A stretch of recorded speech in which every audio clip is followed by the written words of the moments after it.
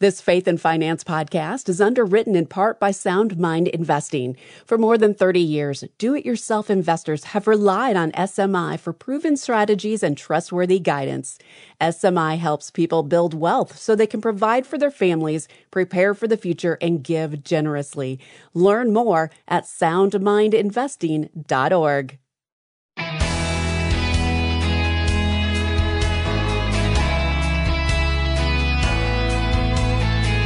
Teaching kids to handle money wisely is a valuable gift. Teaching them to honor God with their money is priceless. Hi, I'm Rob West. Proverbs 22:6 reads, "Train up a child in the way he should go. Even when he is old, he will not depart from it." Today, I'll talk with Matt Bell about training up your children to handle money in a way that honors the Lord.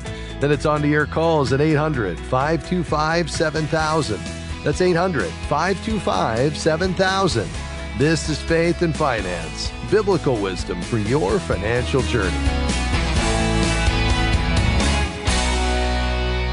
Well, my friend Matt Bell is our guest today. He's the managing editor at Sound Mind Investing and underwriter of this program. He's the author of several books on personal finance as well, and his latest, which was published by Focus on the Family, is just out. I'm so excited about it. It's titled Trusted: Preparing Your Kids for a Lifetime of God-Honoring Money Management. And isn't that something we all want? Matt, great to have you with us. Rob, great to be with you. Well, so the first part of your book's title, Matt, is Trusted. I'd love to start there today. What does that mean when it comes to teaching kids to honor God with His resources? Yeah, the title comes from Luke 16:10, which says, "Whoever can be trusted with very little can also be trusted with much." And really it traces back to the very first parenting class that my wife Jude and I ever took back in our church, back when we used to live in Chicago. There was an associate pastor, Keith, and his wife, Caroline, who taught about parenting, and we were about to have our first child, and they used the metaphor of a funnel. They said that when a kid is super little, super young, the funnel is really tight, right? We're making all the decisions for them, what they're going to wear, what they're going to eat. But as they get older, we should start teaching them and trusting them with more and more responsibility. The funnel opens up wider and wider, and as they prove themselves trustworthy, we continue down that path. And so that's really the essence and really the framework used in the book. I love that. I mean, faithful with a little is such a big theme here in God's Word. Then we're entrusted with much later, and clearly that's something we want for our kids. Let's just talk about the importance of this, Matt. You and I know this is a critical skill that we need to teach our kids, not only on the literacy side, but really God's heart as it relates to money. But why? Why is it so important? Because on the one hand, there's so much at stake here, and also on the other hand, because there's so much opportunity here, so much potential. And I say there's so much at stake here, Rob, because it isn't that if we don't teach our kids about money, they won't learn. They will learn, but the culture, our consumer culture, will be their teacher, and that's not the greatest idea. And there's also so much potential here, because if you think about the idea of compounding, people usually think of compounding when they think of investing, and it's a very, very powerful idea that can really multiply money over time. But I love to think about that same power of compounding in all areas of finance. So you get a young child who catches a vision for generosity and starts to build some habits and practices of giving toward God's kingdom work in this world. And the way that God could multiply that over their lifetime is just, it's impossible for us to fully imagine. Or a young person who develops just a kind of generally healthy relationship with God and money, how that'll flow into his future relationship with his future wife, how it'll impact his lifelong relationship with Christ, how that will free him to make the difference with his life he was designed to make. I just love the potential of getting kids at an early age started in the right direction financially. That's so good. We've got just about a minute before our first break here, Matt. Obviously, a lot of parents are struggling with their own finances. They don't see their own finances as being in order, and therefore they're hesitant to teach on the topic because of that. How would you counsel them? Yeah, I would say for one thing, none of us ever get the money thing fully right. We're all in process to some degree. And so be encouraged that you don't have to have your finances completely perfect in order to do this. But secondly, in each of the really practical chapters in the book, I spend the first portion speaking directly to parents because it is important for us to serve as role models. And so as long as we're in the game, we're learning, we're continuing to apply biblical principles to our own finances, that's really the goal. Yeah, that's so good. Well, there's so much to cover here, Matt. And as you said, a lot is at stake and we've got to start early. We've got to be really thoughtful about it and practical. But when we do, there's incredible benefits that can come from that. And I know you've seen that play out in your own life. So when we come back with Matt Bell today, we'll be talking about the role of social media. How do you overcome the world's negative influences? He mentioned generosity. We'll unpack that a little bit more. So much still to cover. We're talking with Matt Bell today. More just around the corner. Stay with us.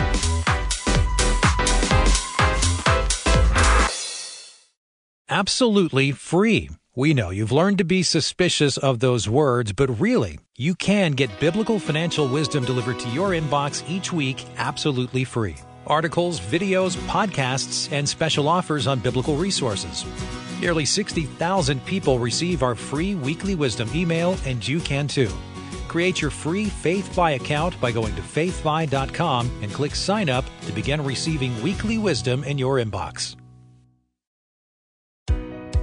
As the leading advocate for the Christian financial industry, Kingdom Advisors serves the public by promoting the integration of a biblical worldview across every aspect of the financial services industry.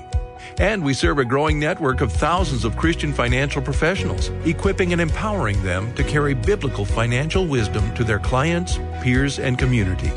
For more information, visit kingdomadvisors.com. That's kingdomadvisors.com.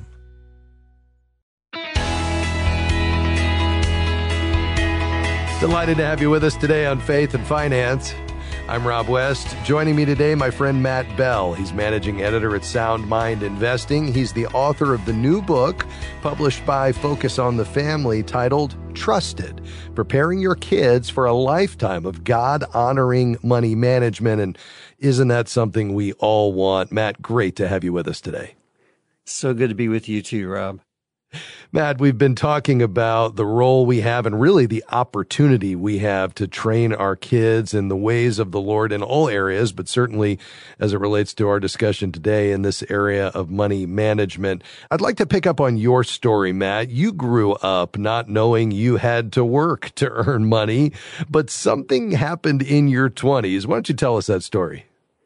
Yeah, something very life-changing. I mean, totally unexpectedly, I received an inheritance of $60,000 from an uncle who passed away. And I saw it as this incredible, probably once-in-a-lifetime opportunity, and so I wanted to make the most of it. I created my dream job out of that money. I created a newsletter for golfers who take golf vacations, which was this great excuse to go play Pebble Beach and some other courses that I wanted to play. And I was having the time of my life. But the one thing that was not true at that time was that the business was successful. It was not successful. But I was so acclimated to that great life I was living and so blind to what was happening with the money that when the actual money ran out, I kept funding that life on credit cards and eventually got myself in a lot of trouble with credit cards. Moved home with my parents for a time. It really was what I like to describe as the unintentional reenactment of the Bible's parable of the prodigal son. Yes. But through that experience of returning home, a good friend from college reached out, shared his faith. Ultimately, it's what God used to draw me into a relationship with him and to introduce me ultimately to my life's work. That's powerful. What were some of the biggest takeaways? You know, I remember reading the parable of the talents as a new Christian in my late 20s, and that was so profound for me because anybody that's around stewardship circles, they kind of take it for granted, and it's easy to do that. But it was so profound for me to see what is my relationship with God and money to be? That God is the owner. He temporarily generously entrusts everything that we have to our care. Yeah. And we are to manage it wisely. We're to manage it according to his principles and for his purposes. And that was a profoundly new way of looking at money for me. Well, it really is, and it's a great approach when we think about passing these lessons on to our kids. Now, in the book, Matt, you encourage parents to start small, and I assume that means for both children and the lessons you want to teach them, right? Yeah, that's right. I mean, if you think about generosity, so John Rockefeller, one of the wealthiest people that ever lived, he apparently once said that he never could have tithed on his first $1 million if he hadn't tithed on his first salary, which was $1.50 a week. And that's a good lesson. So, sometimes people wake up in their, like I did in my late 20s and come to faith and start to read what the Bible teaches about generosity. And it's kind of hard to just go from zero to, where the Bible is challenging us to give it at a very generous level.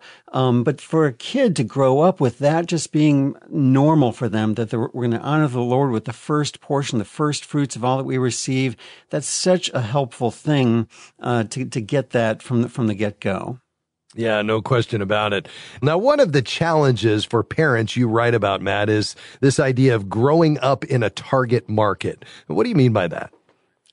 Yeah. I mean, marketing is just all around us. It's in the air we breathe. Yeah. It used to be that marketing messages, advertising messages were much easier to see. They would interrupt a television program that we're watching, for example. But now it's just woven into the fabric of everyday life. And so it's a little bit harder to see it, to notice it. And that makes it all the more powerful because we're just taking it in all the time. And so social media, that's marketing on steroids. Yes. That's the comparison game on steroids. And so it's really important for us to teach our kids when they're super young to identify, okay, this is a marketing message and this is programming, because very young kids don't even understand the distinction there. And then as they grow older, for us to help them navigate that, help them unpack the messages. So is this message true? Is this product being promoted for its functional benefits, its value, its quality, or is there something larger being conveyed there that may not be true that ties it to our identity and self-worth? Let's talk about that a bit more, because that's so important, especially this world that our kids are growing up in. You talk about in this same section, the greatest identity theft ever. Unpack that for our listeners. Yeah, I think it's around the 1920s or so, or the early 1900s, that the word consumer came into popular use. Prior to that time, people were talked about as workers or citizens. But that word consumer, we hear it so much now that we just take it for granted. But if you look it up, you'll probably be a little offended to be called a consumer, because to consume literally means to use up and to waste and to squander. And so it's important to understand that that's not who God made us to be. God made us to be stewards or managers of his resources. So I like to encourage us to understand that and to teach it to our kids, because these two different identities, the consumer versus the steward, come with a very different set of assumptions about our life purposes. The consumer believes that life is all about me, my pleasure, my comfort, my happiness, whereas God's word teaches us that life is about God. The consumer believes that money and things are the causes of happiness, whereas really God's word conveys that our relationships are the causes of happiness. And the consumer believes that life is a competition to have more, whereas God's word teaches us that life is about contribution, to use our gifts and talents and passions to make a difference in the world. Oh, that's so powerful. I know folks are taking notes, because these are big ideas we need to instill in our kids as we counteract the messages of this world. Matt, you mentioned social media. What advice would you offer for our listeners today as they help their kids navigate social media as it relates to money management? I would say a couple of things. I talk about different parenting roles in the book, and one of those important roles is the gatekeeper, which is hard sometimes as parents to say no and to set up the rules. But it's really important for us to set some boundaries around the use of screens in general, and then more specifically around social media, to be willing to be that odd family that does not allow screens to be in bedrooms, for example, or doesn't allow the use of certain social media platforms. Or when we do start to allow it, that we're intentional in talking to our kids about how to do it wisely. And I'll tell you, there's a great documentary out that's widely available called The Social Dilemma. And if people will watch that with their kids, that'll be a very powerful experience. We watched it with our kids, and they ended up making some choices about their use of screens and social media that we hadn't even put on them, and we had some rules and regs around that, but they saw that, and something about that documentary convicted them to take some additional steps. Wow, that is so good. Well, we have just barely scratched the surface. There's so much more to talk about in this book, including the 7 money management skills kids need to learn before leaving home. So, Matt, will you come back in a few weeks and go over the rest of this? I would be more than happy to, Rob. All right. Hey, thanks for joining us today, my friend. Grateful to have you with us. Really good to be with you. Matt Bell's been our guest today. You can read a lot more about this in his book. It's called Trusted: Preparing Your Kids for a Lifetime of God-Honoring Money Management. Again, you can pick it up wherever you get your books. It's published by Focus on the Family. And folks, this is such a critical topic. Start early and be equipped by a great resource like this. All right, your calls are next. 800-525-7000. That's 800-525-7000. I'm Rob West, and this is Faith and Finance, biblical wisdom for your financial journey. We'll be right back with much more just around the corner. Stick around.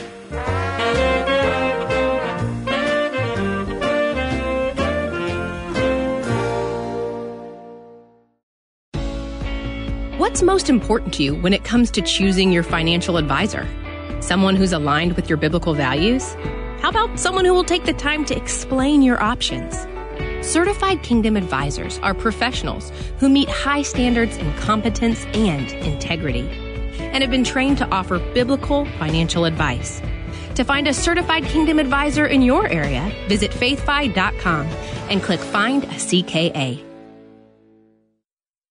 We are grateful for support from Sound Mind Investing in the Faith and Finance program. For more than 30 years, they've been helping Christians reach their financial goals with step-by-step guidance for investors at every stage, from those just getting started to those getting ready for retirement. Through scriptural principles and practical suggestions, SMI offers financial wisdom for living well. More information, including the short video webinar on profit and peace of mind, no matter what's happening in the market, is available at soundmindinvesting.org.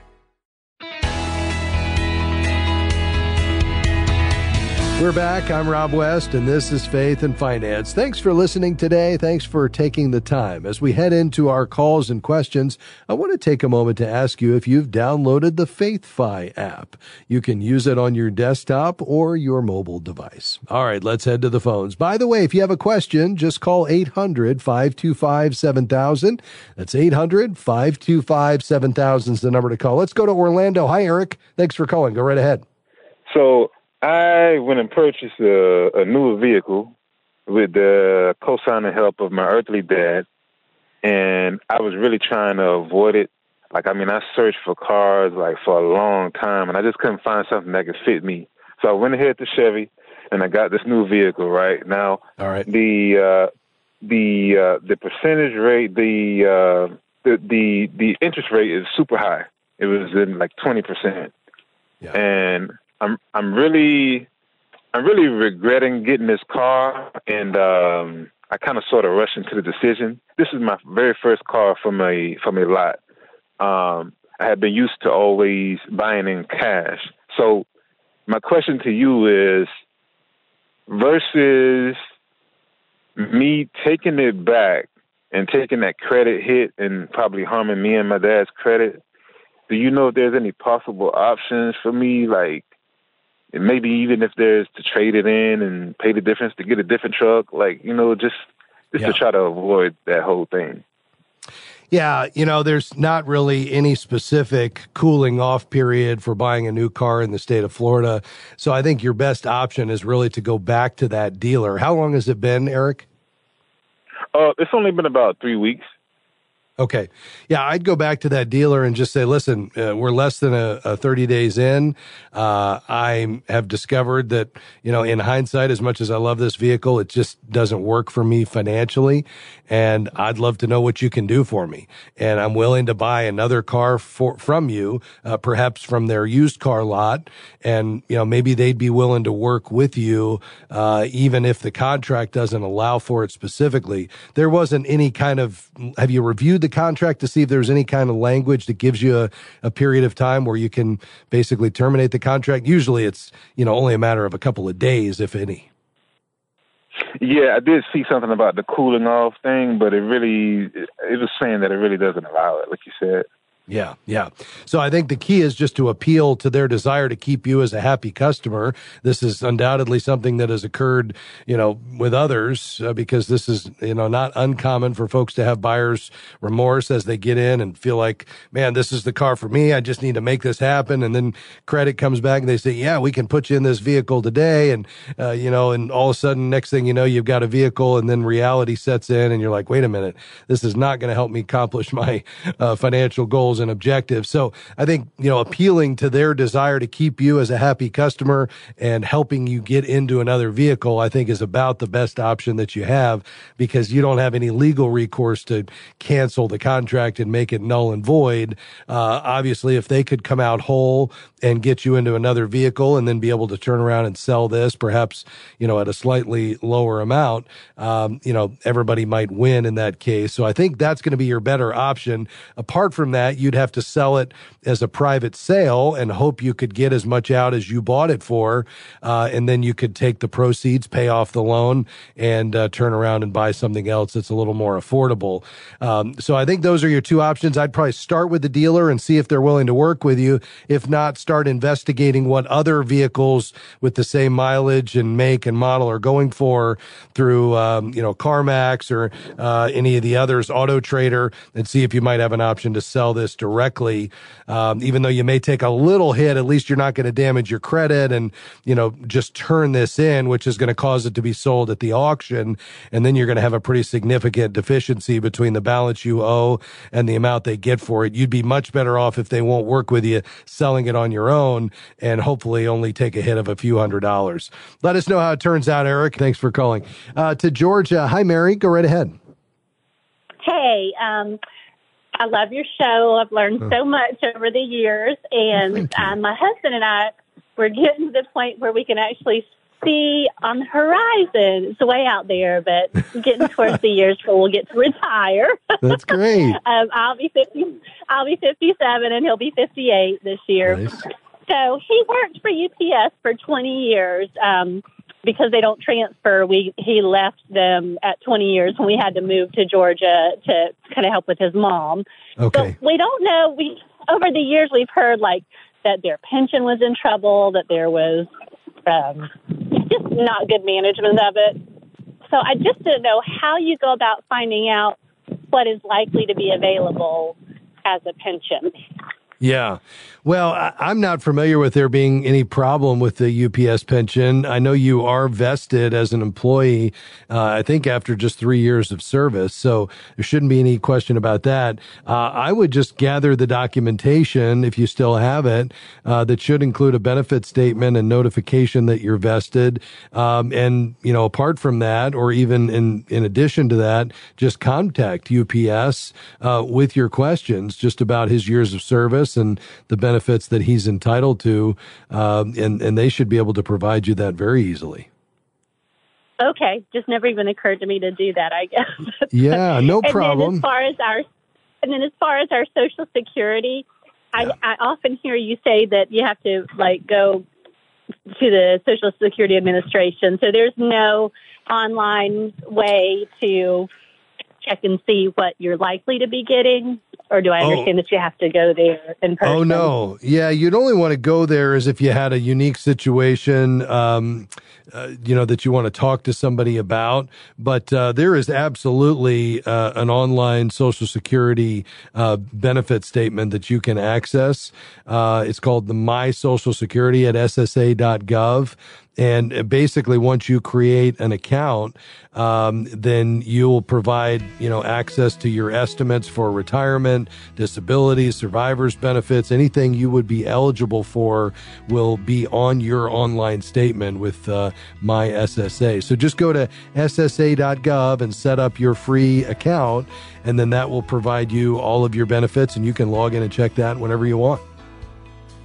All right, I guess it's about time we start doing that. I think it probably is. You're approaching that season of life, Mary. That's exciting, though. It is exciting. Are you all going to stay in Georgia, or do you have plans to move somewhere else? We are. Our kids are here, and Cool. our new grandbaby is here, so we will be here. All right, I love it. Well, I'm a Georgia boy myself, so I like hearing that for sure. Well, Mary, God bless you. You and your husband, you enjoy this next season of life. Thanks for your kind remarks about the program as well. Well, once again, our time went by way too fast, but tune in next time and we'll do it all over again. Before we go, I'd like to thank our incredible production team, Amy, Devin, Jim, Robert, Brandy, Rob, and Ben. Couldn't do it without them. Have a great rest of your day, and I'll see you again next time for another edition of Faith and Finance. Faith and Finance is provided by FaithFi and listeners like you.